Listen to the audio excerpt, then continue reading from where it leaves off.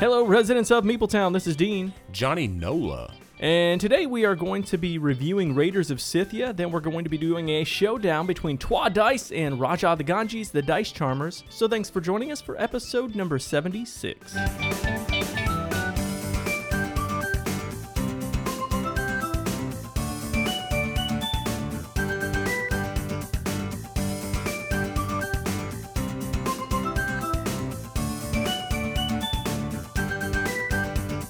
All right, residents of Meepletown, if you were here right now, you would see Dean with his I Love Board Game shirt in his Crocs, and in his bags, he's got packed his white New Balance shoes.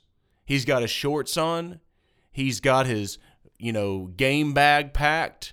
Why are you dressed up like that, Mr. Dean Dunning? John, do I or do I not have an I Heart Board Game shirt? Oh, absolutely you do. Have you seen it or are you just guessing? No, I've seen it. What are you talking about? It's Okay. a blue shirt. That's right.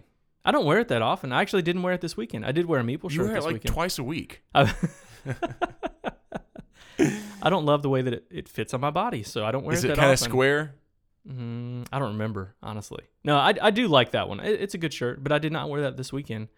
You want to know what I was doing? That's what I'm just teeing you up to tell everyone what you were doing. I was doing, Mancation was this weekend. Mancation 2021. Yep, we have a theme song that John wrote for us. I just did right then. And every morning when we would wake up, I would play the song for everyone to hear, and that was it.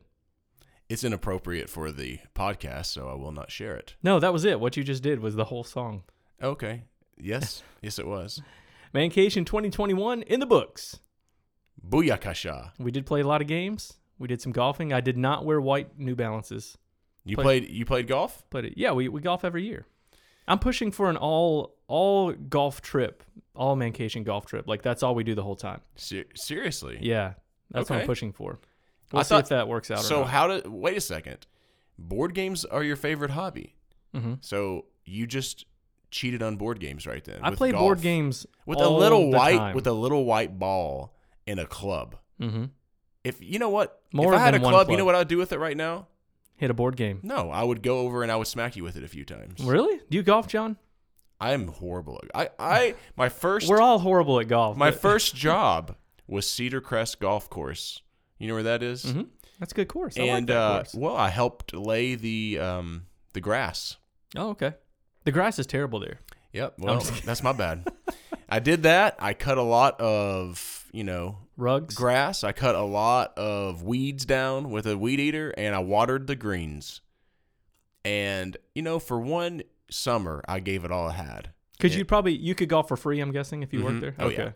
Yeah, one time the greens got a little burnt up because we just bailed a little early because I was 15 or 16 years old, and we just didn't really a little immature at that age. Yeah. They got pretty ticked off at us actually. I had a couple friends. I may have mentioned this. I had a couple friends that worked at the local country club, and so I would golf out there for free all the time. When we burnt that's pretty sweet. When we burnt it up, I'm pretty sure I blamed it on one of my best friends just to try not to lose my job.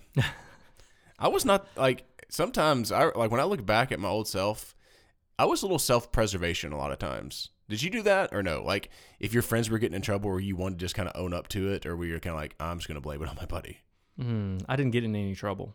Oh, well, that's what I did. Actually, So no, that's not true. I apologize to all my friends. I'm totally different than that now. We just collectively got in trouble. Hey, you could have worked at this golf course that we played this last weekend because the greens were all burnt up. It was Yeah. like I was putting on like the road. On the road? Yeah, it was. I would touch the ball and it would go about 100 feet. It was ridiculous. Dude, I'm so bad at golf. I'm so bad at golf that the last time I played golf, we were doing like a little scramble, you know what I'm saying? And people were basically laughing at our team. We were so bad. Like they were just like, it was just like absolute comedy. Like I would hit it and it would go immediately to the right, like, 100 yards, and it didn't go straight at all. Like the worst slices you can ever see. Like we were like literally like missing the ball. Like the team that I had, we get up there and like there's someone that like just whiffs entirely. I slice it to the right ridiculously. Someone else barely does anything. It was ridiculously bad. Here's what I think, John. When someday we're going to talk about this Meepletown Con for years to come and never do anything about it. Gosh. But no, I'm just kidding. I really do think we're going to make it happen. But we should make a Can golf be part of Meepletown Con? Is that an okay thing? I mean, I have no desire to, but I will do it for fun. Okay. I'm not good, by the way. In fact, I would say that I'm pretty bad, but I still really like it. I'm telling you, we had a team of 4 guys, and we were shooting like 7s and 8s on holes. Okay, not that bad, but maybe not that bad, but we were definitely not getting many pars. Let me say that we were double bogeying all day long with 4 guys playing best ball. That's horrible. That's how bad we are. This was a scramble. You were okay. Yeah, okay. That's pretty terrible. You should be getting some birdies and stuff if you got 4 people shooting. You would think so. But I think that happened one time in the whole 18 holes. Yeah. The guys that we were playing this weekend, they had the last 2 times I've played, and it was with the same people for the most part. One of the players that I was playing against just crushed it. Like PGA Tour crushed it. No, not really that good, but still much better than me. And nobody that's good wants to be on my team because I bring them down to my level, I think is what it is. I understand. I mean, like, I've absolutely had scenarios where they went ahead and they did the awards and we were still out there playing. They're just like, I'm tired of waiting on you guys. Oh, that's sad. Did they point and laugh when you walk back up to the clubhouse? I mean, it's just ridiculous. We're just really bad. I mean, whenever you play it once every 5 years, you really can't get any better. Can you? Here's the thing. Like, I play once or twice a year right now. I'm really wanting to play a lot more, especially as my boys get older. I actually just got clubs for both of them. My sister gave us some clubs. Yeah. I think that in some ways, if I play once a year, I might play a little bit better than if I played all the time. Sometimes, not all the time, because I don't improve my golf game apparently. But if you go out there and you only play once a year, you don't have high expectations for yourself. I mean, if I played like once a week, that's different. But if I'm playing like 3 or 4 times a year, I'd probably play better that one time a year than I would 3 or 4 times a year. That's true. Because I don't have any expectations, and I don't get in my own head.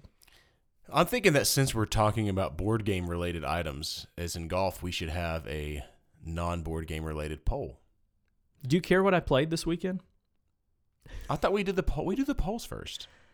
I know, but you were talking about vacation and we went on golf. My bad. I thought you were going to segue. I thought that was going to be what you've been playing lately. Okay. Is it or no? No, but that's okay. Go ahead and tell us what you're going to play. No, I'll mention them after we do the poll. Okay. Sorry. My feelings are hurt.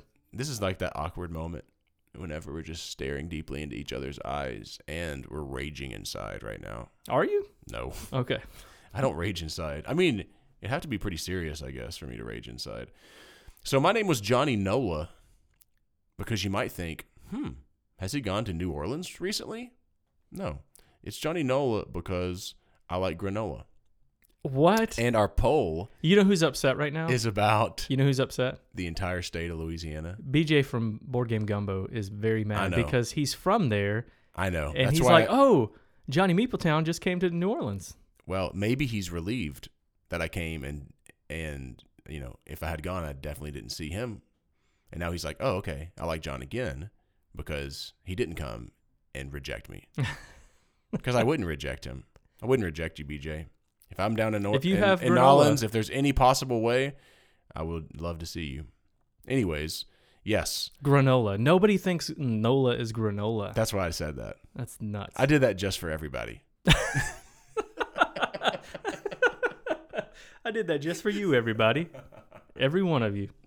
All right, Nola, let's go. I wouldn't have laughed that hard if you wouldn't have. You tickled me. That was a funny comment. You tickled me. All right.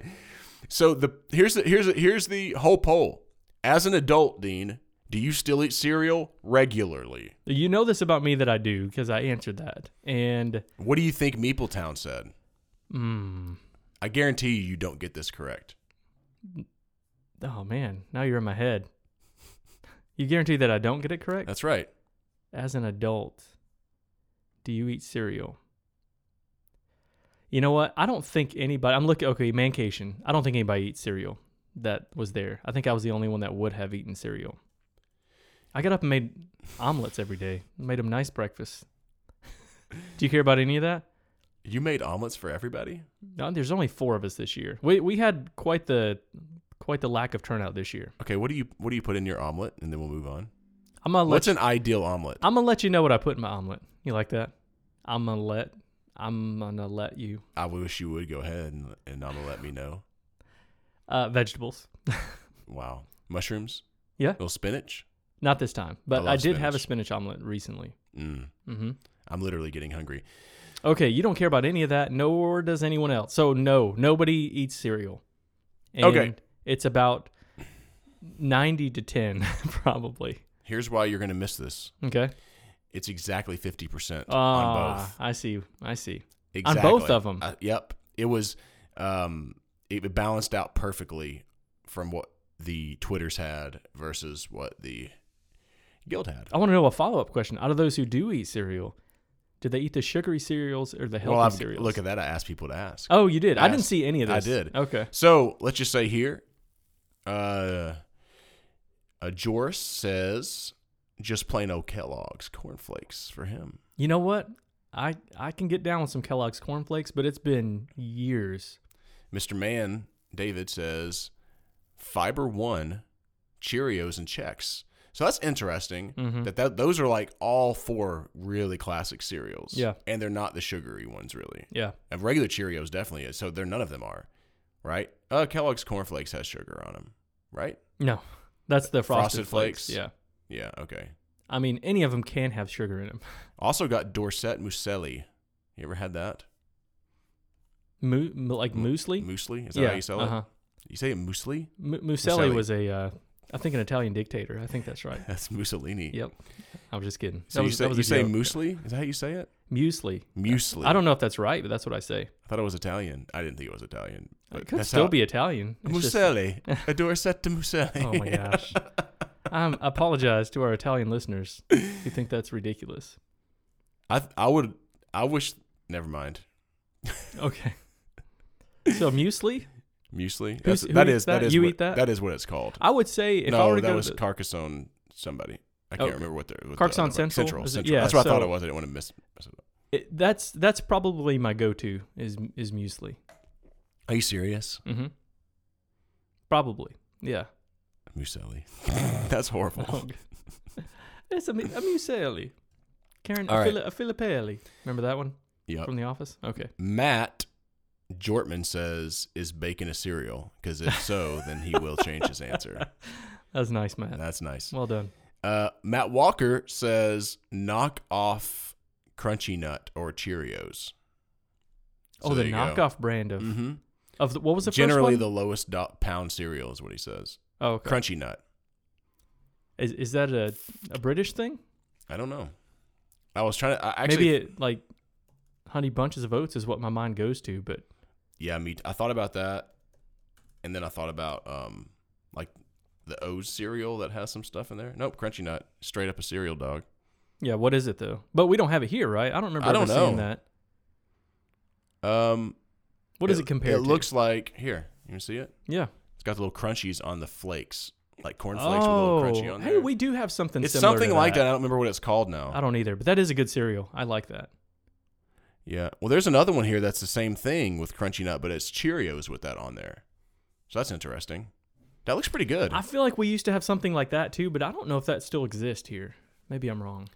All right, a couple more real quick. Andrew Heim says Frosted Mini Wheats, Grape Nuts, and Cap'n Crunch. As an adult, that's pretty good. And then my boys love Cap'n Crunch. Then my Peter youngest. Stegerwald says Frosted Flakes, Cinnamon Toast Crunch, various granolas, and most importantly, Quaker Oat Squares. Also, any chocolate-flavored cereal. I could live on cereal and Pop-Tarts. Yes. Or die by them. I would accept that. I can agree with that strongly. You mentioned the chocolate cereals. You ever have it's a cereal called Crave, where it has like these little squares that have like this. Yes, I've never had it, but I know them? what you're talking about. Have the little characters on there. Oh, that's good. That's good stuff. It's good marketing because I know what it is and I've never had it.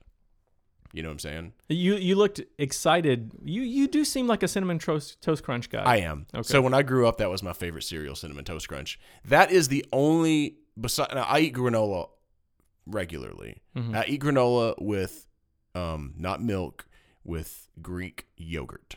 That's how I do it. Okay.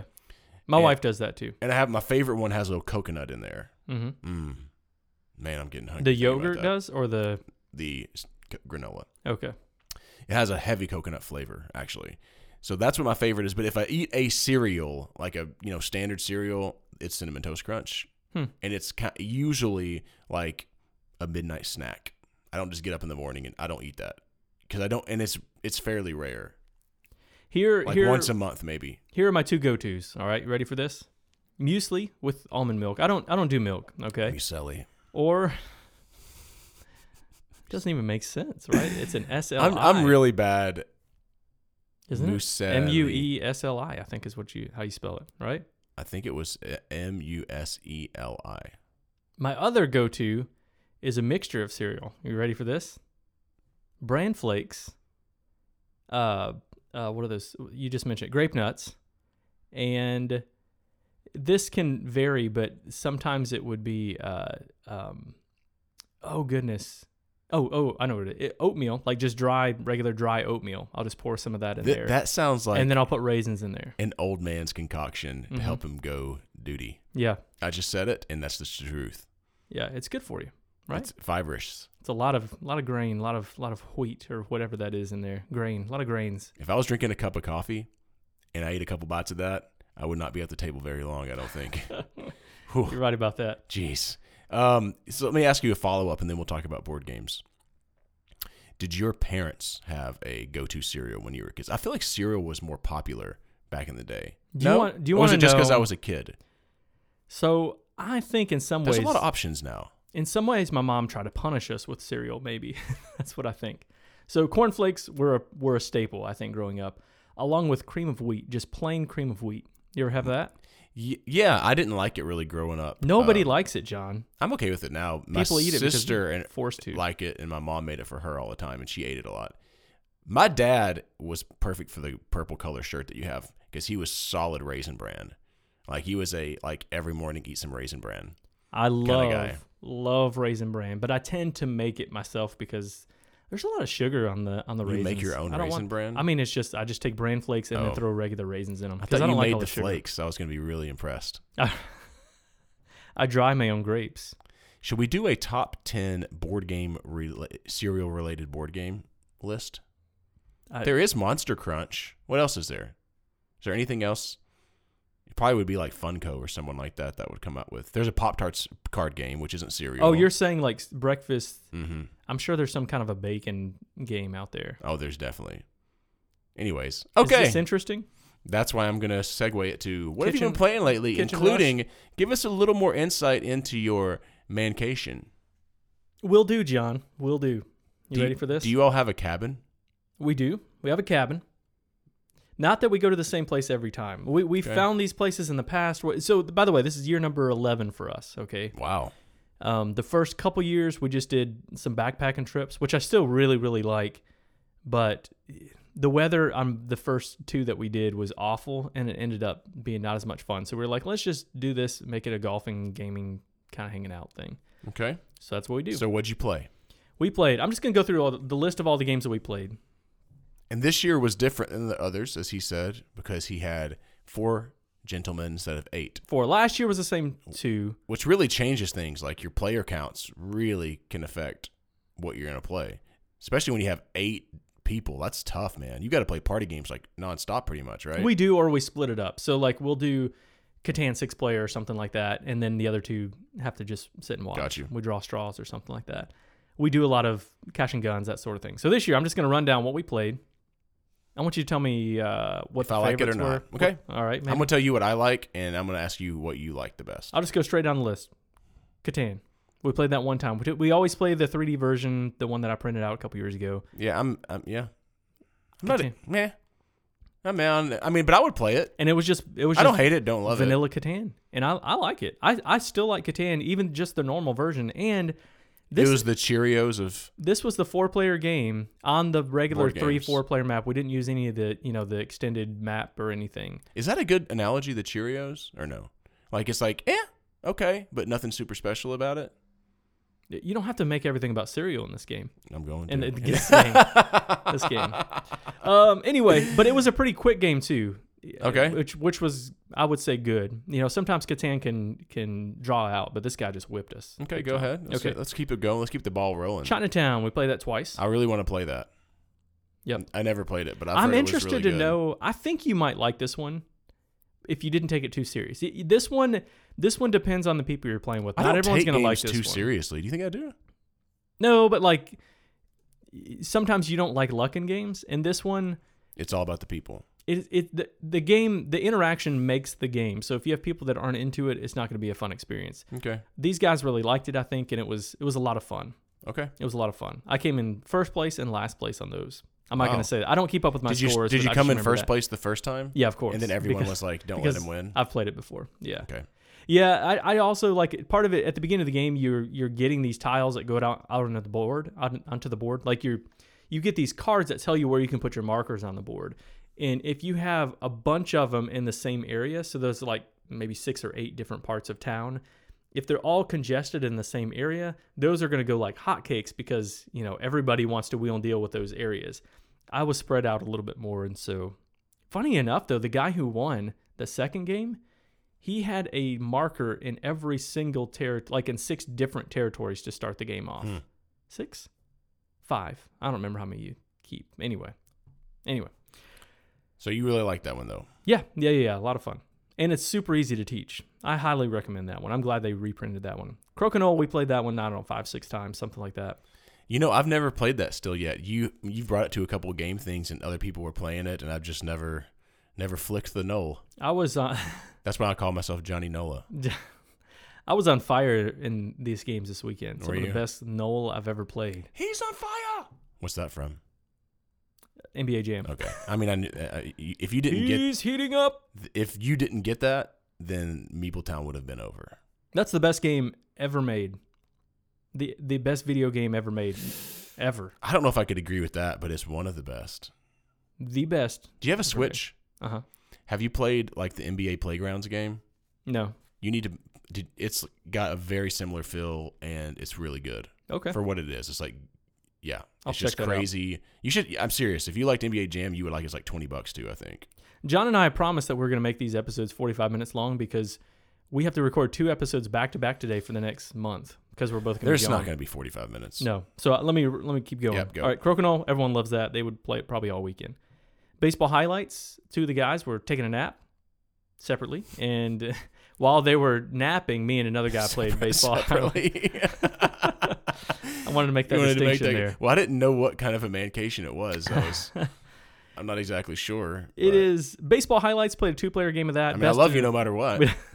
We did a best of 5 in baseball highlights, and this guy had played it before, and he knew that he liked it, and it went well. He was reminded. It's been a few years since he has played it, but he was reminded how much he really liked that one. Yeah, that's a good game. And, top 5 or something game for me. So the Point Salad, played a couple games of that, maybe like 4 games of that, I think, and Couple games of that, 4 games of that. something like that. Yeah, that sounds right. Yeah, it's one that, you play actually maybe 5 times. You play it and you're like, okay, let's just run it back. Let's run it back real fast. And that was a good not have to think too much game after we might have been thinking or talking a lot, I thought about that game this week. I thought that I really brought that out a lot whenever it first came out. And since then, I haven't brought it out quite as much, but I still enjoy it. Did your friends enjoy that one? Every one of them said that they were going to buy it for their kids, for Yeah. their family. Yep. Yeah, so they really liked it. Makes a lot of lot. sense. And I never won that game. Ever. I don't win that game. I don't Wow. even know if I've ever won that game, to be honest with you. Wow. I don't know. It's something about it, but I really like it. And then the last one is, you want to guess this last one? I've already talked to you about it this morning. The Godfather, Yeah. Corleone's Empire. We played that probably 6 times over the weekend. So that was your. And it takes about an hour and a half. Okay, well, tell me play. this. Why did you play it so many times? Was it you, or were everyone like really into it? Well, this is a top 20 game for me. I know. love Godfather. And it plays better at a higher player count, like 4. I don't know if I've ever played that. Yeah, I've played this with 5, but I feel like 4 is a really good way to play this game. And it moves pretty quickly. Yeah. The interaction's a lot of fun. Like, they like pretty heavy interaction games, and this meets that criteria. But it's also thinky. Yeah, it's such a good game. I really like this game. I might bump this up a little bit higher. Wow. Maybe. We'll see. I don't get tired of it. That's the thing. Playing it any game 6 times in one weekend, is a lot, right? It's like not, it's not point salad 6 times. This is a game that actually takes a little while to play. Yeah. And I didn't get tired of it. I was just as happy to play the last time as any other time. Would you say that was the consensus favorite of the weekend or no? Yeah, they love this game. Yeah. One of the guys would probably say point salad if I had to guess. Okay. But they all liked all of them. The only new one that they played this weekend, I think, point salad. Chinatown was new to all of them, and they really liked it enough to request it later on. Yeah. So there you go. I brought some other ones we didn't get to the table, which is maybe History of the World is one I keep bringing, which is like an alternative to Risk. I think it kind of plays a little bit like Small World. That one didn't make it to the table, but I'm hoping that it will. I brought Trick Shot, knowing that it probably wouldn't, because I knew we wouldn't play a lot of 2-player stuff, but I had hoped that one would get played. So interesting. Anyway, is that enough? Yeah, you may tell some folks a game that I've been playing lately? No. You don't, do you? You would rather just skip on. I know you would. I'm just kidding. What have you been playing, John? Figure I'd bring out a game that I just played, but I've only played once, so I'll give you that caveat, and that's Porta Nigra. Okay. Which is a Kiesling-Kramer game. And, if you don't know anything about the game, basically you're building up blocks in different sections of the city, and you're trying to vie for area majority. But there's other ways with set collection, things that you can score points. Something that's interesting is the way that you do your actions. Is you have 2 cards in your hand, Dean, and on the cards they have actions, and you play a card and you do how many actions for how many torches are on that card. So you may be able to buy bricks or whatever. There's just all kinds of things. Get more torches or do different things like that. I thought that was kind of cool. Like, it kind of has that, like, that failed, you pick up 2 things and you have to pick which one to do first. And then when you pick which one to do, now you have, 4 actions, but you can only do 2 of them, or 4 actions, but only 3 of them. And I thought that was cool. Overall, and this is a game, Dean, that it's been on my radar forever, because, you used to be able to get it for like $5. Remember that? Right. It has sales all the time. And so many times I almost bought it and I was like, nah. But then I kept hearing people say, hey, this game is actually really good. It's maybe they just overprinted it or something like that. And then I decided I've really been getting into Kiesling-Kramer games a lot lately. I'm like, I got to pick this up. But then I couldn't find it for $5 anymore. Oh, right. And I've been looking around, and like, it doesn't. I went on Amazon and looked at you ever have a Honey where it'll like tell you the past? Did you use the Honey extension? You really should if you don't, because you get money back and stuff like that. But it'll also tell you like the history. I do, but I don't. I was thinking, because yes, I do, but I didn't. It seems like it hasn't really helped me much lately.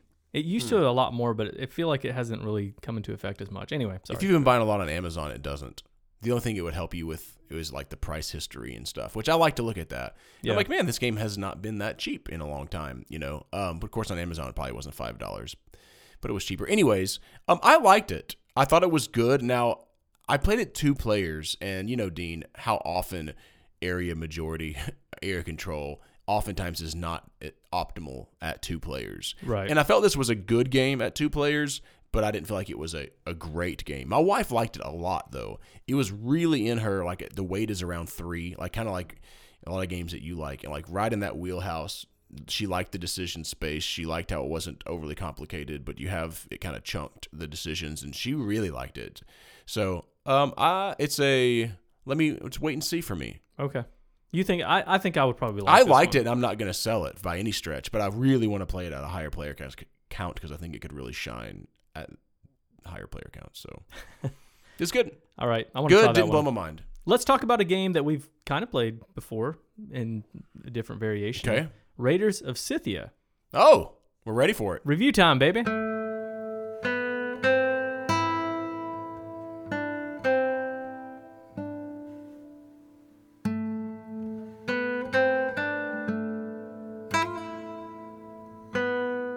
It's Raiders of Scythia time. When you said review time, baby, and then you just kind of backed off your mic and chuckled a little, like you were kind of like surprised by what you just said. You surprise yourself sometimes? No, it was that you were so shocked that I was just jumping right into let's talk about the review. Well, I thought you were going to talk about some other games, so. No, we're done for now. I was tired. Remember, we got to record 2 podcasts today. I was tired of listening to you talk about games anyways. I wasn't. You were just talking about them. Raiders of Scythia. I just wanted to hear myself talking. Is a reimagination. That's the right term, I think. A reimagination of a game called Raiders of the North Sea, which is one that we have we have reviewed in the past on the show, maybe. Is that right? You don't think so. Okay. I mean, we've talked about it multiple times because, every year we do our top 50 games, and it's been on both of our lists every year. Yeah, I think so. Maybe. At least 3 out of the 4, because we've done it twice, so 3 out of 4 times. That's probably right. 3 out of 4 lists. This is, I'll just give you a brief rundown of this one because we're going to be talking about the differences during the review. Here's a question. What is a rundown? I'm going to have to go ask Charles Miner what a rundown is. But you don't want to. No. Because you're embarrassed. Yeah. So, how long does a rundown need to be? I don't know. In Raiders of Scythia, it's pretty simple worker placement, I would say. You're going to take one of your workers. Everyone starts off with one worker, and you're going to place a worker, take the action. You're going to remove a worker from another spot on the board and take that action. So at the beginning of the game, you're just doing all of these preparation spots where you're going to be building up your provisions, your Kumis. You're going to be getting cards. You're going to be playing cards into your tableau so that they can your crew. You're building up your crew so that you can go raid. And then once you've kind of built up some of that, some of your board, then you're going to go raiding. And what you're going to do is you have to have a certain amount of crew. The crew have different values of attack.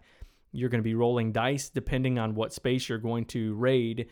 And if you successfully raid those locations, you're going to get points and you're going to get resources from those spots, which will reveal quest. Quest you can do later on by turning in resources and getting points.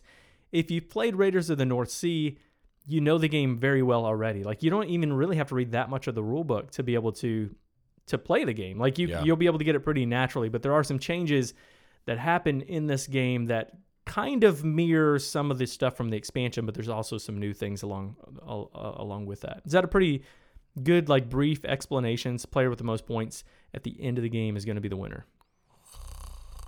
I said brief. That was not long. Oh, I'm going to make you do the next one. What's happening right now? You're going to do the next one.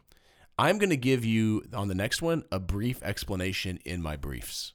Oh, good gracious. I'm going to absolutely do that if I owned a pair of briefs. Do boxer briefs count? No. Okay. I mean, yes. Actually, long pants work perfectly fine as well.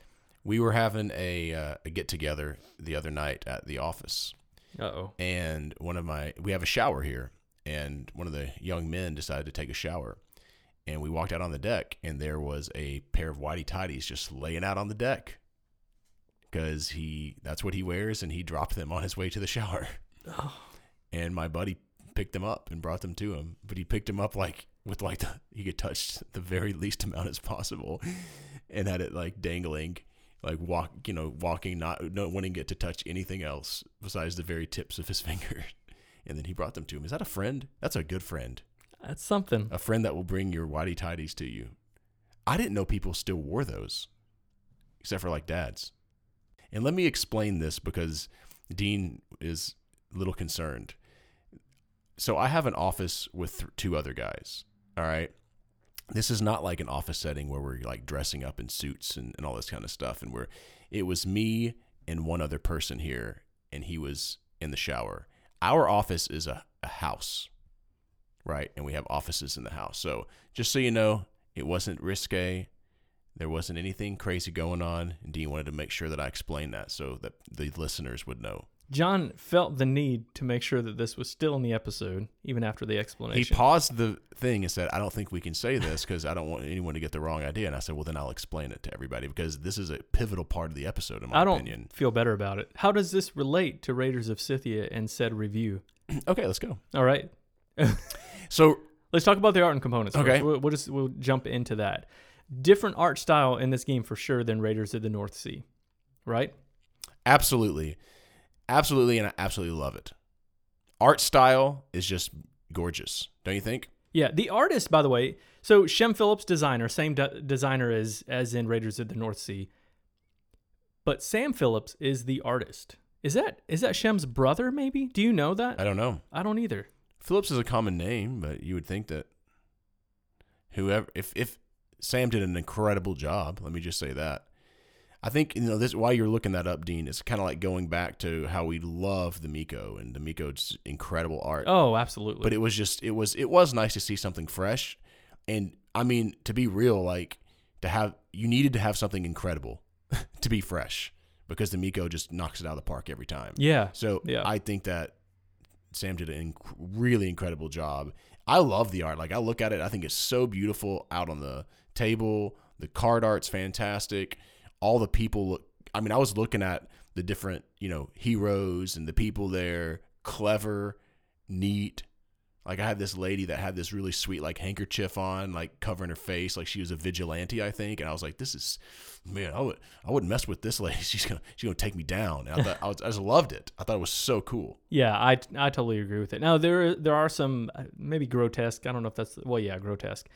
But it doesn't feel like you have a couple characters that are missing their eyes and, like, fresh wounds of missing their eyes. Yeah. But it's not gross. You know what I mean? Like, it's like a soft coloring of the blood on there that just doesn't make it feel too grotesque, I don't think. But I really like the art style. And I don't even think it's like I like one better than the other. It's just that I'm glad that they did them so different so that they're not going to, in my mind, like, they're not really compared. It's just like the art styles are so different that I think both of them are excellent and they're both right. And, in their own way. Yeah. But I'm exactly like you said, John. I'm glad they did it in a different style. But I think also I love a bloody gooky eye. Okay. Do you want to cut that out of the episode too? John doesn't like censorship in our episode, apparently. I don't. And if someone does, you know what they can gracious. Do? All right. And then the components. And those are excellent. They got the provisions. Yeah. You have all these different wooden tokens. The Kumis, what else? The coins are just regular cardboard coins, which is a huge disappointment in John's eyes because they should have been metal. Well, no. I get it. Like, I mean, number one, I'm not going to complain about jack squat because this game is like $40, right? Yeah, and it all fits in a small box. It's basically taken all the expansion stuff, kind of, again, in a different way, from Raiders of the North Sea, and then putting it in that regular, like, normal initial box that I don't think you could fit all the stuff in the original box, right? You can find this for like $38, $39. No, oh, wow. Whenever I have all the expansions and it fits in the box, but the box is opening all the time. Yeah, like the lid doesn't sit down perfectly. Maybe if I tried really hard, I could get it to sit down, but I don't think so. And this one, you can fit everything in that smaller box, which is I think a big plus. So overall, all the art and components in this one are top notch. As are Raiders of the North Sea, I think. It's one of those things where I take a step back and I go, how can these guys do it for so cheap compared to some of these other folks? Maybe Renegade has some really great printing. Maybe they're not worried about. Maybe they know they're gonna get higher volume. Probably that's probably it. Part of it, right? Higher volume. You don't have to. You can lower your price a little bit. And they're gonna get pretty high volume with those games. I think they knew that. So I don't know. That's just interesting, huh? Yeah. Seems like there's less markup on those than But again, I know that there's a lot that plays into that. Yeah. Yep. But I like it. I mean, dude, I love getting a game for $40 that has like that. And I say that because it's not. If I pay $40 for a game, oftentimes it's all cardboard pieces. Yeah. And this is not. Yeah. There is some cardboard, but a lot of really sweet pieces. It's really awesome. Sweet pieces. But is it any good? Well, I would say that, yes, it is good. And, that's not going to be a surprise. So I think it's easy for us to just come out and say, yes, this is a good game. Don't talk for me. Well, no, we both have Raiders of the North Sea, which is essentially the same game. It was about to get knocked down to my 50 worst games list. And I was going to explain why. Wow. Okay. Well, in my opinion, this is a really, really good game, as is Raiders of the North Sea. But I want to talk about some differences, and we'll kind of do this throughout this whole review piece of it, because you can't not do that. Like, at the end of the day, we want to talk to you about why would you have this over Raiders of the North Sea. That's kind of where the direction of this review is going to go eventually, right?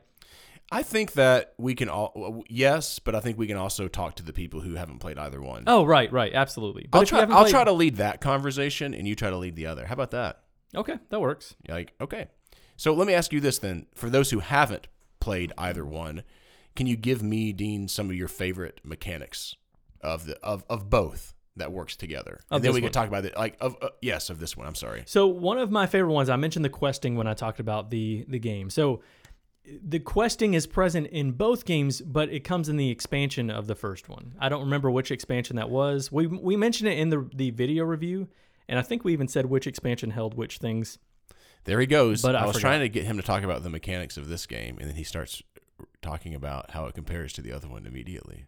I thought you said like talk about some of the mechanics that you like, and that's what I'm doing. But I'm mentioning that they're present in both of them. Okay. Okay. The questing is something I like. I like the questing. I'm just going to compare them. I don't care what you say, John. I like the questing in both these games. So basically, again, the tiles are going to flip over when you raid an area, and that now provides you with an opportunity. So when you take the questing spot, then you can pay the resources. Sometimes it's cards, sometimes it's the gold or livestock or wagons or whatever. Yeah. Sometimes it's paying any of those, combination of those resources to get points, and that's just a straight up way to get points and potentially a lot of points. They can be 6 points or more. I don't think they're more. I think 6 might be the max on those.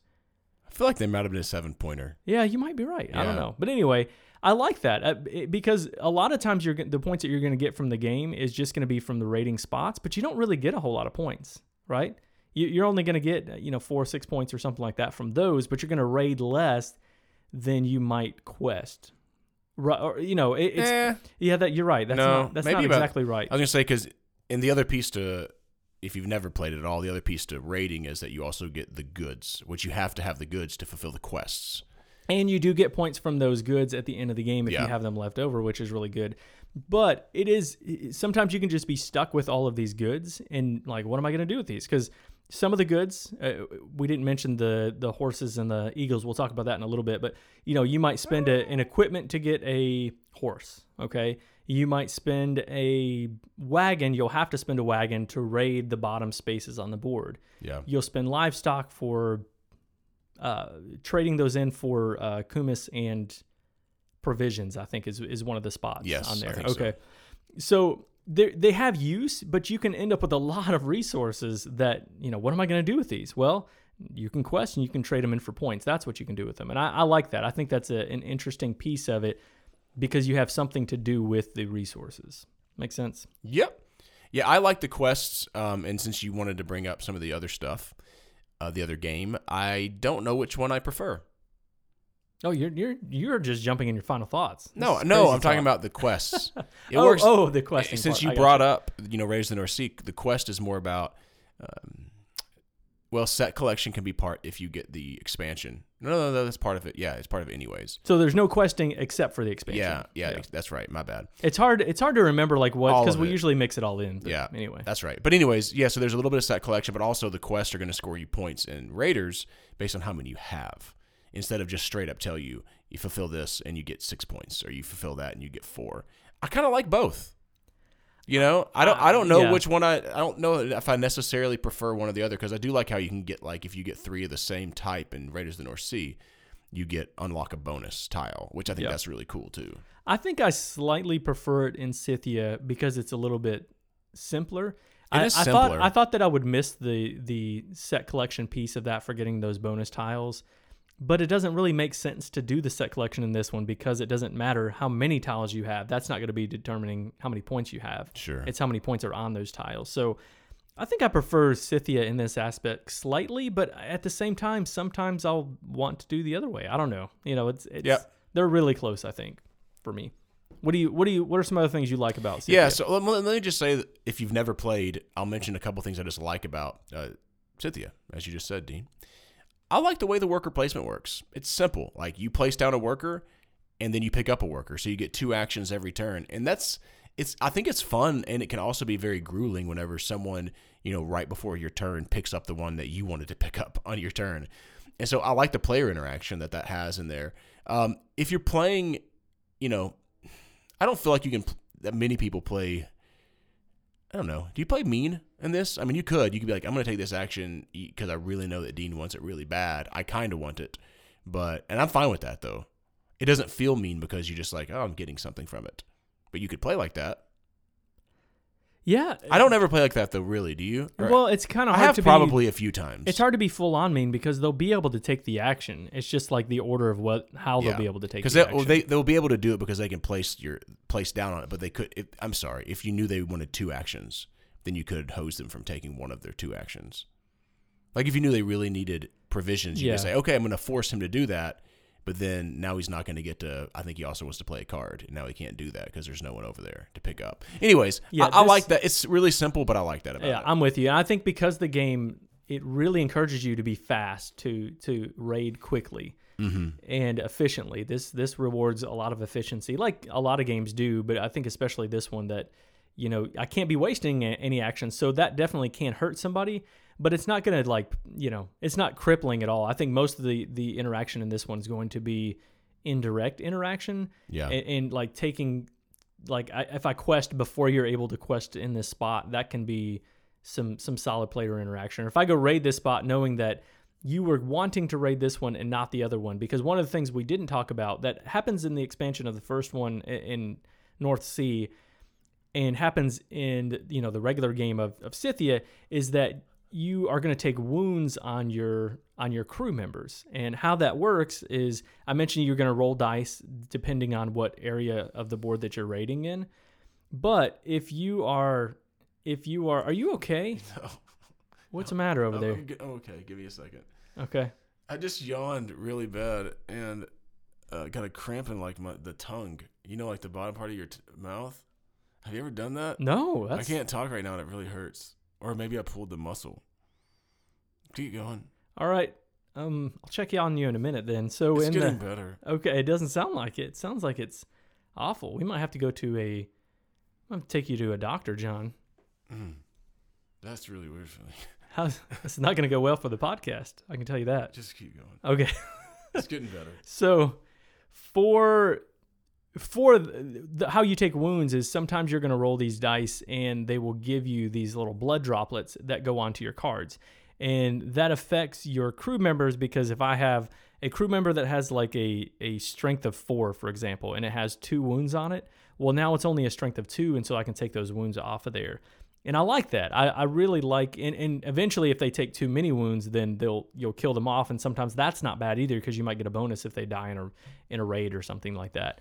So I like how that plays out, and I like it better in Scythia, but again, it's similar to some of the expansion stuff that you find with the Jarls in right? With whatever that one was, Fields of Fame, maybe. I can't remember exactly what that was. I think so. Okay, I'm good. He's back. Wow, that was your weird. face. I was a little worried, but not enough to stop. No, talking. It wasn't like. It was painful, but it wasn't like it's still not perfect right now, but it was very discomforting. Is that what it looked like? That was weird. I don't know if it was like a cramp or just I really stretched. You turned into the Godfather is what I thought. These feel your muscles right under everyone that's listening to the podcast. Feel the muscles right underneath your, back behind your chin. Mm-hmm. Right there. Like those things were locked up and like I couldn't hardly move. Interesting. I don't know what that was all about. If there's any doctors that listen to our podcast, I probably just had a little cramp or something. Anyway, you've been working out. You've been working out your chin. Those chin muscles. Yeah, I put like a couple pounds on my chin and just move it back and forth like that. That might be the problem. Yeah. My favorite part about this game is the rating, and what I like about it is like it makes the game feel you're kind of doing some similar stuff as you go raiding, no doubt about it, but it just feels different because as you're getting down towards the the bottom ones, Greece and stuff like that, like you're scoring more points. So there's that, what you said, that race element too. Mm-hmm. So it feels different as a game. I don't know. To me, it kind of feels different as the game progresses. I don't know why exactly, but it does. It's just not the same thing going over and you get points for this and that. It's like we're racing to this. We're trying to get. I like race to games elements in a game. Yeah. I don't like just straight up racing games as much, but whenever you have bonfire and you're racing to those scorecards, or you're racing, you know what I mean? I love that in games. And that's what you're full on that the entire game, which just keeps you really locked into you and what other players are doing.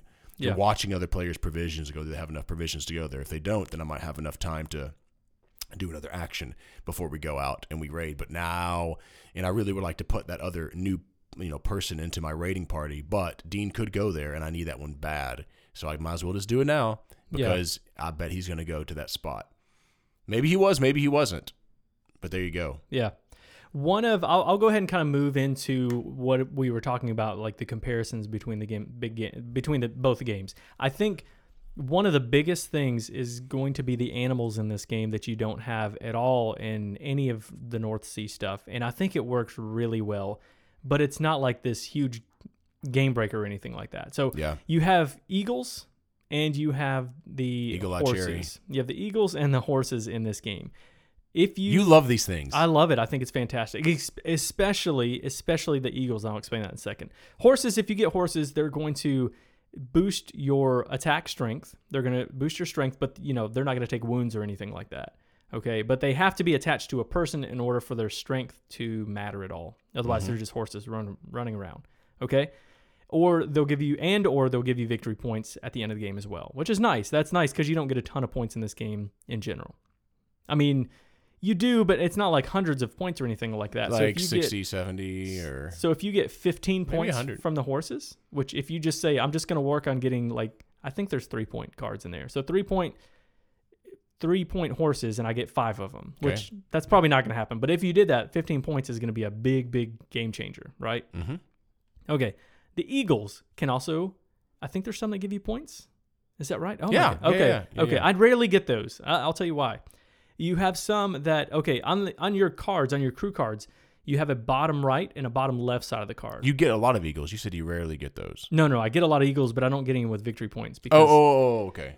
So the crew members have a bottom left that triggers when it's in your tableau, it'll trigger with something, right? So like if I have it in there and it says I get extra strength in Persia, or I get extra strength in Greece, or if I die in, somewhere, then I'll get some sort of bonus already. Yeah. Okay, so that's the left side.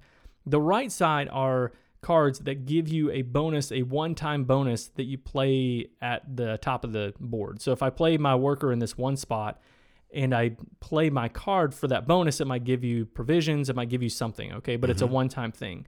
And that's the way it is for North Sea, and that's the way it is in this game too. However, if you put an eagle on a character, then what's going to happen is if you put it where it has the 2 times card or 2 times left side or whatever that is, then that means the thing that triggers when it's in your tableau is going to trigger twice, which I think is really cool. I love that. And it also has this little flag on there. And this is something that's new in this game as well, because every person starts off with a hero card that has a flag like trigger thing. So whenever I take the action that allows me to play a card for one time or to use the flag, then you'll be able to use that bonus even if it's in your tableau. So all the heroes have that bonus on there, but also all of your crew members do. And normally, like in Raiders of the North Sea, you can't trigger those ever again in the game. But now if you have an eagle that has a flag on it, you can trigger that over and over again when you take that spot. And I really, really think that's cool, because the decisions for how you want to play the card as a crew member or as the action or whatever is interesting in the first one, and it is in this one too. But you still have the option of saying, well, I'm not gonna lose this action necessarily, because if I can get an eagle on it that lets me take that action as the flag bonus or whatever, then I can do that. And I like that a lot. Like that, those 2 pieces are enough to make me like this game a lot more than... I like it. I don't know if I love it as much as Dean, but I do like it a decent amount. Do you have the heroes in Raiders of the North Sea? I know that's bad with expansions. Are there heroes, or you just have your regular raiding parties? You just have your regular raiding parties. I think so, right? Right? And if that's the case, then I really like the heroes in this, because it kind of points you in a direction. Like, because you have that bonus, you may have one that gives you Kumis really easily, which may mean like, hey, I better, really raid a lot. Or Kumis, by the way, is like mead from that's from right. North Sea. You gain expansion. an extra hit point, Yeah. strength every time you do that. Or maybe you could get some combos where you have Kumis, but then you get another person who is able to help turn Kumis into something else. And like if you can get those kind of combos going, then you could really do some pretty nice stuff. I like that. So let me talk about some things I like about Raiders of the North Sea better. Now, when I say Raiders of the North Sea, I mean Raiders of the North Sea with Fields of Fame and whatever the other... Hall of Heroes? Is that right? Yeah, so like, if I go... regular Raiders of the North Sea is definitely a very, I think, pretty simplistic worker placement game that I enjoy, but I don't enjoy a ton. When you add those expansions, I really like it. I really miss all the tracks whenever I'm playing Raiders of Scythia a little bit. I know you're a track guy, Dean. There is only a scoring track in this. I'm attractive. Yeah. Well, oh my gosh. You miss the strength track because you have to count up your points. Yeah. I also really miss the Valhalla track. I really like that aspect of killing off your people, and it gives you something. And so like that kind of low-key strategy, if we want to talk about it, something like that where you're purposely letting people die to increase your score. I really like that, and I do really miss that. I like a lot about Raiders of Scythia, but I really do miss that in Raiders of Scythia. What do you or nah? I do, but it's not, it's tough. This game is tough because I like both really. I like both of these games a whole lot. Yeah. And yes, I do, but is it enough? And I guess this kind of moves into my final thoughts, but is this enough to make me want to own both of them? Because there are some, I wouldn't say significant, but there are some differences that make them slightly different. Mm-hmm. And both games have ones that I like maybe even better than the other ones, because I do like the tracks. I think that's really cool. But I don't know if it's cool enough for me to say like that's the version to have it. And in fact, I'd say it wouldn't be. Like if I'm given the option between these two games, is that going to make enough difference for me to want to have that over Scythia? I don't think so. Well, all right. So answer this question. We talked about this on the video that we haven't published. I have a friend named JD who we've been playing games together. He owns neither one of these games. What is your recommend? But I'll also say this: he generally likes more heavy games. So what is your recommendation to someone like that? I would say heavy games, but medium to heavy. I would say both of these they're both in that same category of weight, I think. I don't think either of these, I know that Scythia is more streamlined, but it doesn't feel like, I don't know, adding more decisions doesn't make a game better. You know what I mean? No, it doesn't. And adding, yeah. If they're more interesting decisions. But I don't think that either one of these has that much more edge than the other one as far as weight goes. And that's just my thought. I would say it's tough. I would say for most people, I would recommend Scythia over Raiders of the North Sea. I think I agree. If you're in the category of I've never played either one of these and I don't have either one of these, I would say Scythia is the way to go because it's essentially, in some way, it's the base game with the expansions. I know it's not an exact crossover, but it's true. But it's similar enough that if you can spend, what'd you say, like high $30, $38, low $40. So if you can spend that to get Scythia, I would say do that for sure. It's a smaller shelf space. It's easier to learn this because of the other one, you're going to have to then learn all the expansions with it, whereas this, everything's built into the instructions. Yeah. And I think I don't disagree. I agree with that because you're probably looking at more like $80. Is it that much better? No, I don't think so. Yeah, no, I don't think so either. And then you're going to have more shelf space because you'll have to keep the expansion stuff or buy the big box, which, is cool too. Okay, then the reverse of that, you're like me, and I have Raiders and both expansions. Do I need Scythia? I don't think so. You hear we're talking about an office, by the way. If you hear some rumbling in the background, why don't you answer that, John? Because I think you're in that predicament that you have. I don't think I need Scythia. Okay. And as much as I do like it, like I really do like Raiders of Scythia a lot. I like the Valhalla track and stuff a lot too. I mean, I love those eagles I enjoy the eagles and the horses, and the heroes. So it's like I like certain things about that and certain things, but it's not different enough to where I feel like I should have both. Dean's probably, and then it's not. I don't know. And then I don't know if I really feel like selling Raiders of the North Sea with all those expansions to get Raiders of Scythia. The only reason I would do it is maybe if I wanted to make some money. But I don't know if I could sell all three of those for much more than getting Raiders of Scythia anyways. Yeah. You know what I mean? Mm-hmm. So I don't, but I would like Raiders of Scythia. The reason I would have it would be if I wanted to bring it out with people who weren't heavy gamers. I think that I could teach that one and enjoy it more than just Raiders of the North Sea base game. But it's a little harder. It'd be a little harder to teach people that Scythia than just base game Raiders of the North Sea. Yeah, but I don't think it's that much. I don't say think it's a lot harder. If I'm looking at, I don't have it pulled up right now. I actually went away from it. But if I'm looking at Raiders of Scythia on BGG, the weight of that is 2.62. And so it's, it's even with those extra things, I don't think it's too difficult. I guess, again, because it's like already ingrained in the DNA of the game. So let's go ahead and move on to our final thoughts then, John. What do you think? Well, I really enjoy this game. I think it's a really good game. I think it's a great new kind of fresh, with the art kind of implementation, a streamlined version of having, a game with 2 different expansions. I think it's really cool. I enjoy it. It doesn't, really, I don't think it beats out Raiders of the North Sea with all the expansions for me, but it's really close. They're really similar. My recommendation, if you don't know either one, is go buy Raiders of Scythia. I think it's pretty much a no-brainer if you like midweight Euros. It's got a really fun race to, raid aspect, and I like the way the worker placement works and that kind of stuff like that. So very solid game, 8 out of 10. I really like this one. They did a good job. I was actually pleasantly surprised because I thought that they were gonna. I didn't realize they were gonna add some new stuff. I thought they might kind of retheme, like they rethemed the Kumus instead of the meat or whatever. Right. But I didn't realize they were going to add like the horses and the eagles and stuff, which was a nice fresh piece to it. So I really like that about it. So 8 out of 10, very good game. Yeah. Scythia is the way to go as far as I'm concerned. Like you said, if you've not played either one of these, I really recommend it. The gameplay on both of these is fantastic. I love it a lot. Yeah. For me, Scythia does beat out, like even in score, beats out Raiders of the North Sea with everything in there. I give this one a 9.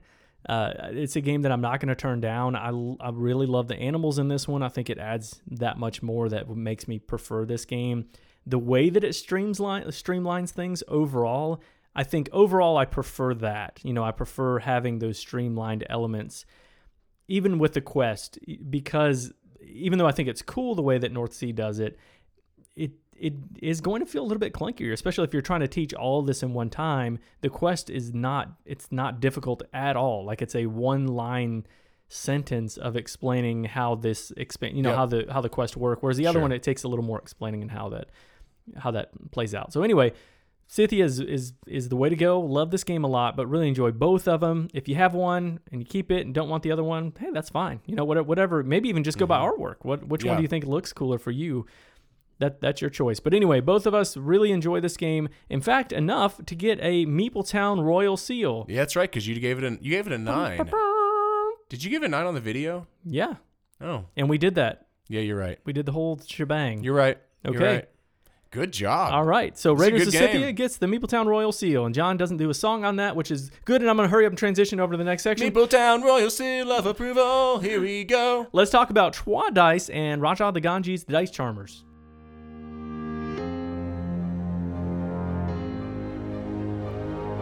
Ladies and gentlemen, boys and girls, this is the moment you've been waiting for, where we will pit similar games against each other and each decide which one is the best. This is the Showdown in Meepletown. All right, Deanie, get out your pad and your pen or your pencil, because we're going to be talking about some roll and rights. Is it right? Or is it wrong? Ben's really talking loudly, isn't he? I doubt anyone can hear him. Okay, yeah. Whatevs. All right, so 2 games. Not only are these rolling rights, Dean, but these are 2 of my top 50 games in rolling right form. That's right. That's why that is correct. That's why I picked these, John. You did, and here's the thing. I always tell you all that I don't prefer the dice rolling rights, whatever, and that's why I haven't bought either one. Even though there are 2 games that are in my top 50, So is it worth it? We're going to find out today, aren't we?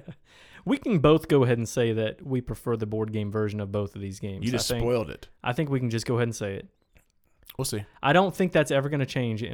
You'd have to really impress me. If it's a game that's our top 50 game. That don't impress me much. Twa is not a top 50 game for me, but I still enjoyed it. I think it's a fun game.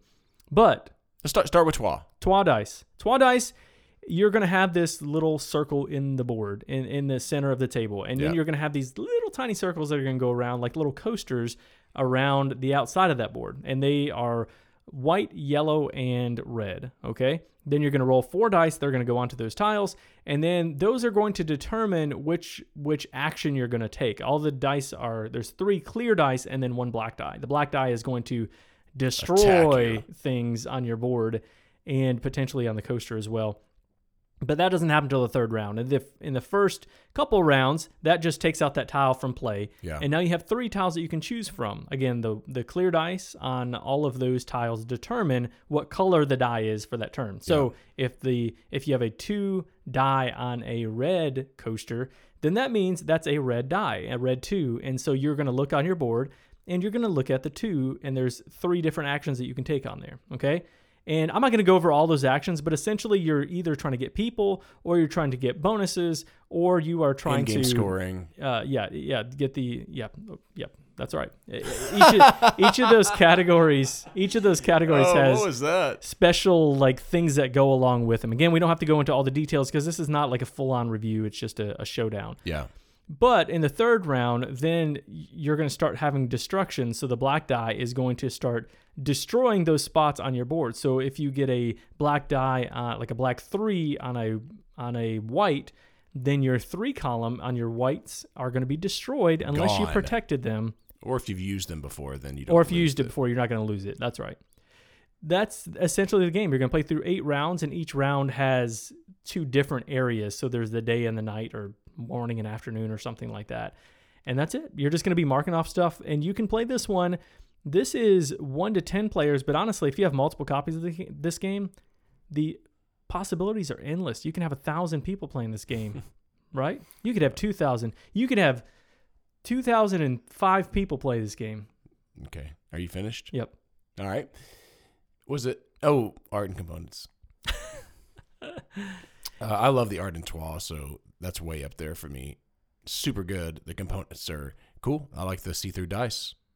Yeah, there's not a whole lot of components in this game at all, which you don't really need them. Most everything that you need are going to be on your pads. So I'm not sure anyone's at the moment going to be wowed.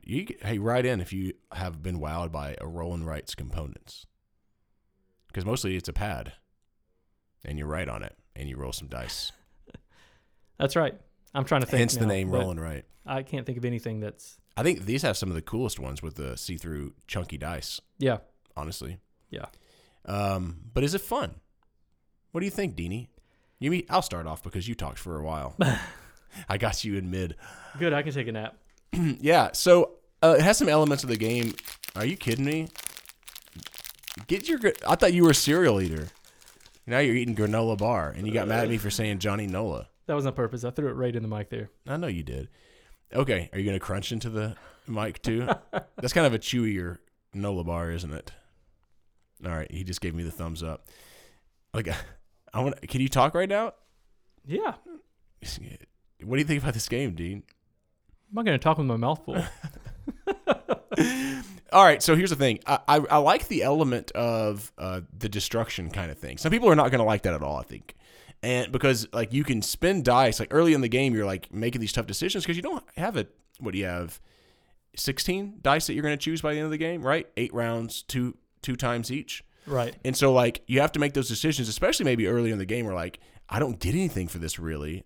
I'll get like 1 red worker, but I really can block. I can protect this whole row. There's 6 columns in this. So do I want to do that, or do I want to do something else that's a little bit more powerful? I like that part about it. It can be frustrating if like, the first game we played, Dean hardly blocked anything off, but when we rolled the Raiders or whatever they were, they kept rolling to like 1 number that he had blocked off, and I was like, are you kidding me? Like that was, but whatever. But that's kind of cool. But what I like about it is the way that the dice work, and how, like Dean said, you have the little coasters that you have them on, and you're trying to take the dice at the most optimal time. For example, there might be an action that says if you take a yellow die right now, then you're going to get to mark off yellow people, 2 yellow people per yellow die. Well, you're not going to want to take that when there's only 1 yellow die there. Probably. You're going to want to take it when there's 2, or if there was any chance there was 3, you definitely want to take it then. It's like an absolutely no-brainer. But then there's also these little bonus markers that go on some of the dice, that are around, and like it may say that that's like a variant that you play, like kind of a mini expansion with the game. Yeah, and I like it because it's that other thinky decision of if I take this, then I'm going to actually get to mark off one of my persons, which is a point, which can be really good. But wow, I really want to take this other action. I don't really want to do that. So what's really worth it? And I think that that's cool. And then, of course, as you take the dice or pick the die that you want, the further around the circle they are, the more expensive they are. So you kind of have this like, I don't love this action, but it's free right now, and I don't have a lot of money. Yeah. And that's cool too. Yep. I mean that's that really is all the gist of it. I think some of the things I like is that, this is a pretty simple game, I would say. Like not like Yahtzee or Quicks or something like that simple, but I think I don't know, this might not even be as complex as like Welcome to or something, right? Would you say this is? Yes, I think it's more complex than Welcome to. You think so? For sure. You're very saliva-y. I don't think so. Absolutely it is. I mean, I thought Welcome to, I immediately picked up Good to Go. I had to think a lot more about this game. Like what I'm going to do, what's the most advantageous. Like, I think I didn't feel like I got it until the second time I played it. Yeah. Oh, okay, I can get that. You know what I mean? Because there's a lot more combo action and stuff that kind of, well, if I get this, then it sets this off. And if I get this, then I think it's way more complex than... In this one, you think there's a lot of combo-y actions? More than Welcome to. Okay. Welcome to, you're just flipping over something and marking it. There's a decent amount of combo. I wouldn't say like crazy amounts, but I would say hardly at all. Because some combos. Of the but if you count, it does have combos. But I also mean like a combo being I take this die and then it also gives me this with that little expansion. Like that's a little combo action. Okay. I'm not saying it's like this, and it sets off this, but there's a lot of combos or when do I optimally take this? Yeah. Die. I get that, but I would say like maybe it's because we've played Roman Roll and then Dice Charmers is I would say more complex as well. But in this one, I just didn't feel overall that it's super complex. Now I'm looking, Welcome to is 1.82 is what the weight is compared to 2.23, 2.28.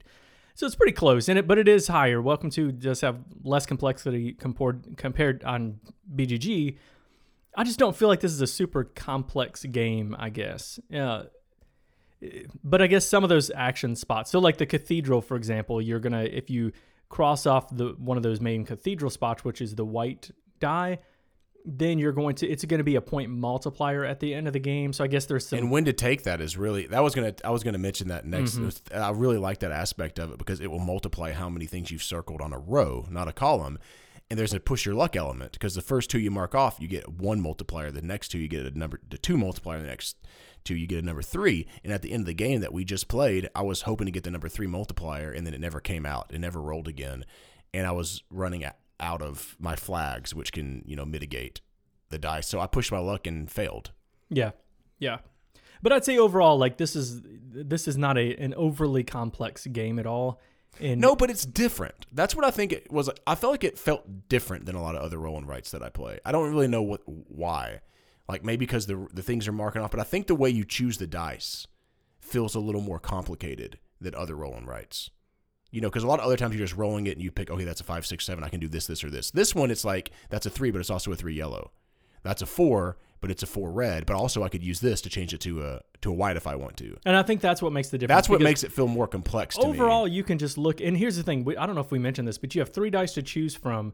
The first one might be free. Maybe, it depends on which coaster the black die lands on. So if it lands on the first one, then it's going to take out that free spot. So if you go in order of those 4 spots, it's 0, either a coin, a flag, or a book. Yeah. Or knowledge, whatever that is. 1 coin is that 3rd spot, and then 2 coins is the last spot. So, if the black die lands on the 2 coin, then everything's going to be fairly cheap, but there's a big difference between not paying anything and paying 2 coins, right? Yeah. So there's the decisions and how much to pay in that as well. But overall, you're just looking at those 3 spots, and that's not very complex. But then if you're like, oh, I don't like those spots, then you start changing things, the color or the pips or whatever. And you're right, that does add more complexity to that. Yeah. But what it does also is it allows you to, if you don't like just rolling dice and then doing whatever those things say or taking the actions that are there, you can always change it. So you can change anything in this game, and I think that's a big plus for it. I do like it, and that's the complexity right there. Yeah. I think that's what I like. Not that I understood how to play it the first time, but I don't think I was using my changing the dice and the pips most optimally. Yeah. And the second time, I think I played that better. Yeah. Anyway, it's good. So what about Rajas of the Ganges? Rajas of the Ganges? I don't know if I'm saying that right ever, but Dice Charmers is a roll and write game. Obviously, we've already said that. But in this game, you are going to be dice drafting, which is you're kind of dice drafting in the other one too, but you're not affecting anybody else. Like in Twa Dice, everybody just like takes the action. This one, you're actually I'm gonna take the die and use it to mark off something on my board. So if I take that, John, you can't have it. Stay away. Oh my goodness. Sorry. Oh Okay. boy. All right. So, But also, there's 3 different colors, right? And so if Dean takes the green one, then not only does he take that away, but then the other green die, the first player that takes one, it goes on top of a cool little elephant. that's right. And now it's plays keep away. That's right. There are ways potentially to be able to get that, but overall you can't then take that die. You have to choose from whatever else is out there. So let me just go briefly over what those would be, because for sure this one I cannot talk about all the things that are involved in this. There's just, it's weight-wise, it's not really, according to BGG, it's not much heavier than Twa Dice, which I would disagree with. I think there's a lot more going on in this game. But there's 3 different colors, like John said. The one is the green, and the green ones are like the path dice. And there's a map just like on Raja the Ganges where you are moving around. So this one, you're building a path to the different buildings, and when you get to those different buildings, they're going to give you victory points. By the way, overall, this one works just like Raja the Ganges, where you have a prestige point track and a coin track. Whenever those 2 tracks meet together, you will be the victor. Okay. Yep. So this one, the path to the different buildings, they'll give you some Which bonuses. I love. They'll give you some bonuses if you go outside the track, and some of the buildings allow you to sell goods.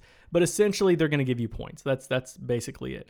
Then you have the 2 die that have the different personalities on there, and those are going to allow you to get different bonuses that you'll do. Lots of different things there, okay? That's all I'm going to say. You have ones that are blue that are going to allow you to be able to move along the river, and that's at the bottom. And those the bottom, the river part, gives you a lot of different bonuses as well. So you might be able to sell goods that you get throughout the game. Oh, you said 3. There's actually 4 different colors. Oh, are there? Yeah. Sorry, You're right, I'll you're mention right. that in just a second. So that moves you along the river to get different bonuses. The last one is, I think it's purple, Rolling and those give you goods. Rolling down the river. You should have said Raja. You rolling down the Ganges. Dang it, well, that would have been way better. Yeah. Rolling down the Ganges. Okay. I was expecting you to come in with me. The last thing, John interrupts me all the time. That's why it takes me 3 hours to do explanations, because he just can't control himself. Then the other one is goods. So you just take those goods and you'll use those goods to sell. Then when you sell those goods, you can potentially get bonuses. Everything. I'm going to compare this game. I'm just going to jump into this piece of it. I'm going to compare this game a little bit to what's the That's So Clever. That's pretty clever. What's that game called? Yep. Ganz schön clever. It's pretty clever. Ganz schön Clever. clever. Okay. It's similar to that in that when you do this thing, it triggers this thing, it triggers this thing, yada, yada, yada, which I don't always love that about games. I do. You always love that about I games. love combos. Yeah. I love combos. I don't always love, like, this triggers this and triggers this. It's a lot to keep up with Do sometimes. you still eat combos? I love combos. If you don't know, I don't eat a lot that's of- like I don't pretzels with a little something in the middle, depending on what kind they have. That's right. Yeah, I'm not a big pretzel fan, but anyways, go ahead. Okay. They're not all pretzels. I like Some soft are- pretzels. Some I are don't bread. like hard pretzels. You have the bread combos as well. Okay. Yep. So I'm not always a big fan of that. Ganz schön clever is not one of my favorite games Schon clever. at all. I don't love that game. I really like that game. You It's- know that. it's fine, One of my but- favorite rolling rights. But this one gets compared to that because of how much things trigger in it, right? yeah, I don't dislike it. It's just, not my favorite. Okay. wrong. What do you think about this one? I really like this game. Yeah, I like the combo action as we talked about. I like the way the dice drafting works, but I also really like the map, like going out from your palace. What is that called in the game? I can't thematically remember what it's called. Sure. Map. But you're drawing out. Yeah, you're drawing, and so you're scoring points as you go to different places. You're getting different combos, and I kind of like that about it. I like how there's just I don't know why it's aesthetically pleasing. You know what I mean? To have different things going on instead of just some rolling rights is just kind of like a bunch of like Twa is nothing pretty, right? On the actual card, you're just marking this off and that off and that off. I like how you got that like section of the map that looks really pretty, but you also have the other things that you can do. And timing is a big deal in this game, like going down the river, when to take the river die. You can go backwards, but you have to get a specific action to do that, but you can't go that many backwards. So if you jump down the river to get something that you want, you might be missing 4 or 5 things that you really really want to do. So when is the best time to do the timing aspect of that? Really cool. And then, of course, I told Dean before we do this, I love Rajas of the Ganges #1, but I love the way that the game is not just a victory point game. Yeah. You know, it's whoever gets, you know, the money and the prestige track to cross first. And I just think it's fun. Like, it's brilliant. I that's something I love about that game. It's new. It's kind of fresh. It's just different than a lot of other games. And so you get that with the dice game. It's interesting because you think, I didn't mention this, but the prestige is worth 2 coins. So you're going to move on that side of the board faster. It's kind of hard to explain that. It is faster to get if one you get prestige, one prestige, it's you can 2 move coins. move as much as you do getting 2 coins. That's right. But you would think, okay, well, let me just race up the prestige track. But that's not always the case. Sometimes you're going to get more prestige, like move farther along prestige. But then, like this last game that we played, I moved much faster on the coin track. Well, I had a huge lead. Remember that? I mean, like a quarter of the way through the game, I was like, this is kind of not that good because I can just go up the prestige track and just whip everybody. But the coin track has bonuses. Yeah. And then in addition to that, oftentimes you're trading market goods. And as you get further, as you trade more and more of those goods, it gets more and more coins. So yes, getting 1 coin, you know, it may be getting 1 coin at the beginning, but by the end, you could be knocking off, instead of 1 prestige, which is worth 2 coins, you could be knocking off 5, which is worth 2.5. You know, I mean, no, yes, it'd be like 2.5 prestige. Yeah. You know, which is way more. Yeah, you're doubling, and that's what happened in Dean 1. And that doesn't always happen, but you have to go heavy in getting a lot of goods to make that happen because, you know, that last column is 4 coins per good. And if I'm able to sell 3, I'm able to move, you know, that 12 spots on that, which is a lot. That is 6 prestige Oh, I mean, points. It's ridiculous. And so you know, again, but that doesn't always play out that way. And in fact, sometimes you're going to really balance or sometimes you'll be heavier in the prestige. Yeah. In this particular game, 2/3 of my points came from the coins. I moved up 2/3 on the track and only 1/3 on that prestige track and then ended up winning. And that felt really good because you might look at it and think, wow, I'm not going to get anywhere near as much movement on the coins. You mentioned you get bonuses from that. You actually only get 3 bonuses from the coin track. It's not like a huge benefit. No, but I mean anything is good. Yeah. Yeah. It definitely helps. The way the buildings really work when you're traveling around the map, you can sometimes get the scroll action, which will allow you to get more points for the buildings that you cross. So you start off in every building that you touch, you're going to get 1 point. But then if I'm able to move on the next spot, I'll get 2 points for those prestige points. And then finally 3 is the last spot on there. But then each column that you're completing in there, here's the thing. In this game, everything is not just the one thing that you're going to get. So like if I get scrolls and I move on, you know, all 3 of those columns 1 up, I get a bonus because I've completed a column. If I if I sell all the goods in one of the tents, then I'll get a bonus there. And if I get, you know, all of the personalities, if I get all the ones in that column, I'm going to get the bonus at the bottom of that column. So everything is like that, which makes this for a lot of combo-y goodness, right? Because you have to think about it, not just how far you're moving on the track, but also how many things that you're affecting in that column as well. Yep. So let's and that's kind of the gist share of what it. we like about the, you know, which ones we like the best and stuff. Yeah. Let me give you a couple high level overviews of a couple things I want to point out. So in Trois Dice, one thing that I do like about Trois Dice is that it is shorter than I think.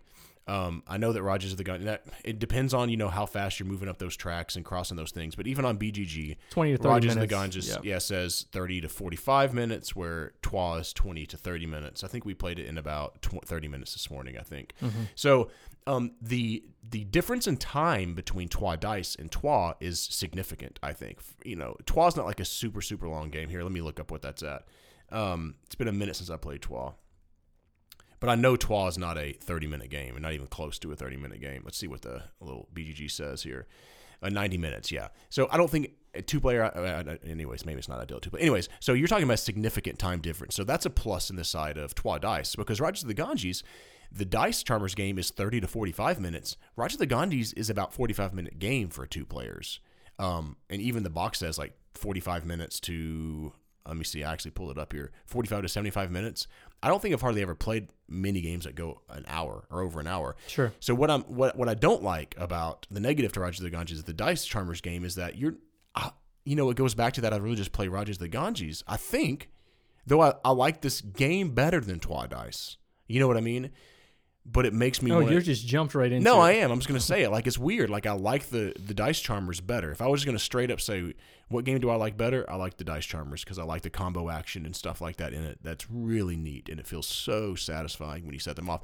I think Inca and Marcus Brand did a fantastic job. I mean, this is probably one of my favorite roll and writes. However, the big negative to me is that it kind of pushes that time limit of when I'm playing roll and writes, these smaller box ones, I feel like I'd rather get it done in 20 or 30 minutes. And, yeah, you know, and so I could just go play Rajas for maybe even the same amount of time. Yeah, it's a much smaller table presence, which is a big deal. I can't go to a cafe and just bust out Rajas of the Ganges, but I could pull out Dice Charmers. Which is interesting because I don't disagree with anything that you're saying right now. And I prefer the board game to both of these. But I kind of get why somebody might. BJ from Board Game Gumbo is the one that told me he prefers Dice Charmers to Rajas, the board game. And I get it because it is different enough. Like, there's a lot of similarities in, like, you know, in how things play out, I guess. I agree with that. But the gameplay is pretty different, though. Like, this almost has again, I mentioned Ganshon Cleva. It almost has that feel to it because it's so much like combo-y goodness. Like, everything's triggering each other. So I can get why somebody might prefer that. Because they are different games.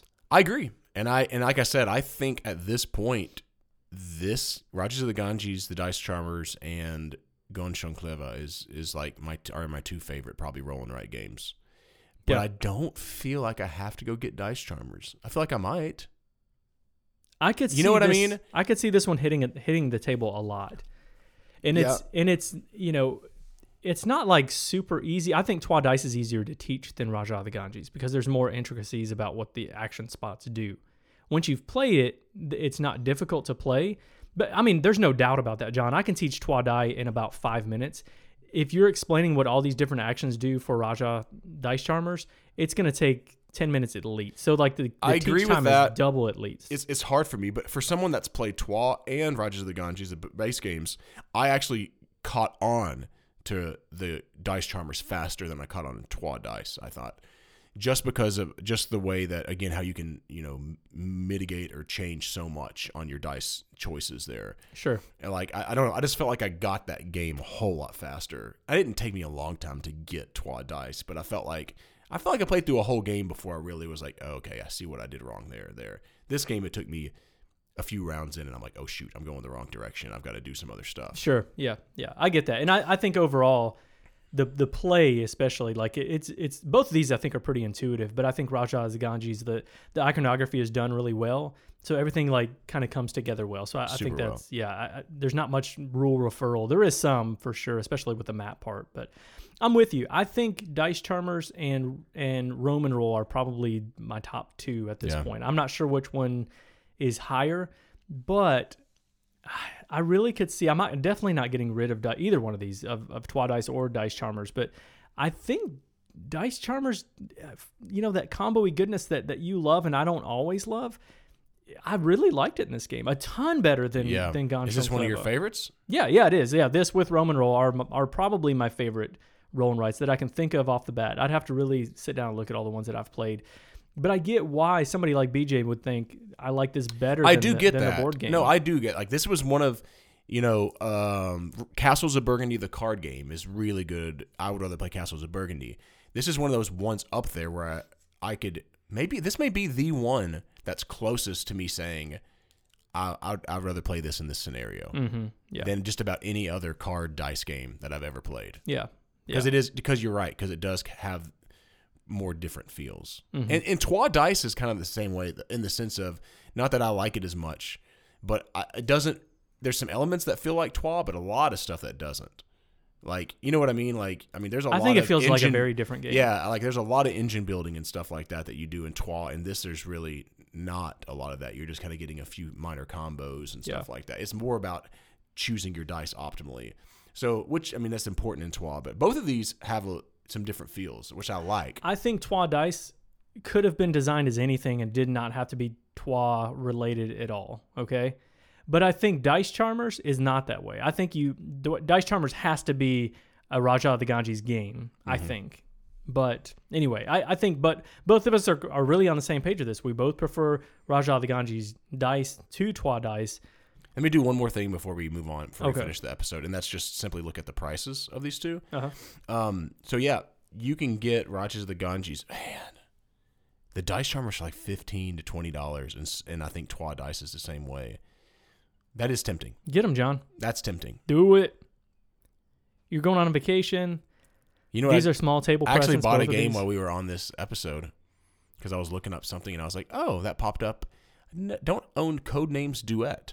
And my wife and I are going to go on a little anniversary trip. That's a fun game. Mm-hmm. You have that one, don't you? Yep. Yeah, we like that one. Okay, what were you going to say about you were going to say the price. I was just going to say the price. And so, I mean, for those cheap of price, with that cheap of price, it's worth a shot, I think, for a lot of folks. And if you've not played either one of those games, Twa is amazing, and so is Rajas of the Ganges. And these games are really good implementations of them. Yep. I would say, having only played Twa once and it not being, I wouldn't say amazing, but Raja is. That would be my take on that. But John and I both liked both of these games. We both prefer Raja of the Ganges. Maybe not more than the board game, but can totally get that. And I might get it to the table more than Raja. I would guess that I probably would. So Yep. that is it. And that is it for episode number 76. It's in the books, John. Tell people how they can get in touch with us. Definitely wasn't as short as you were hoping it to be. No, we're going to have to really hunker Rip down. through the other one, huh? How We about got it. that? We can do If it. you're enjoying our podcast, we'd love for you to rate it. Or if you're not enjoying it, I guess you could give us a bad rating. You can go to patreon.com/Meepletown if you want to support what we're doing. We're at Meepletown Games on Facebook, Instagram, and Twitter, and we're Board Game Geek 3407. Thanks for coming down to Meepletown. Okay, John, real fast. I don't want you to really think about this, but you want a dice game of a game Oh, wow. that's already published. What is it? What do you want? What's your number one wish list game of a dice game, like Concordia the dice A game? Feast for Odin. Oh, Because I would love to see Rosenberg make... No? Yes. That or Le Havre. I would love to see him make one of his giant, big box, fairly hefty games into like a lighter weight you know dice what? game. I That's actually why. I think Le Havre the dice game Could would be actually really good. be pretty good. Yeah. Yeah, as soon as I said a Feast, because I would be interested to see how he did a Feast for Odin, the dice game, but I think Le Havre could work it out, yeah. You know, blah, blah, blah. You're getting What am I excited. saying? Easy there. Calm down. I turned into bitty. That's all, folks. I turned into Porky Pig there. Okay. Baseball highlights is what comes to mind, but they're actually doing that, aren't they? A dice game of baseball and football highlights. They are? Yeah. Yeah, I think I saw something about that, yeah. So I don't know. That'd be cool. Scythe the dice game. That sounds terrible. Viticulture, the dice game? Not bad. That's not a bad pick. Interesting.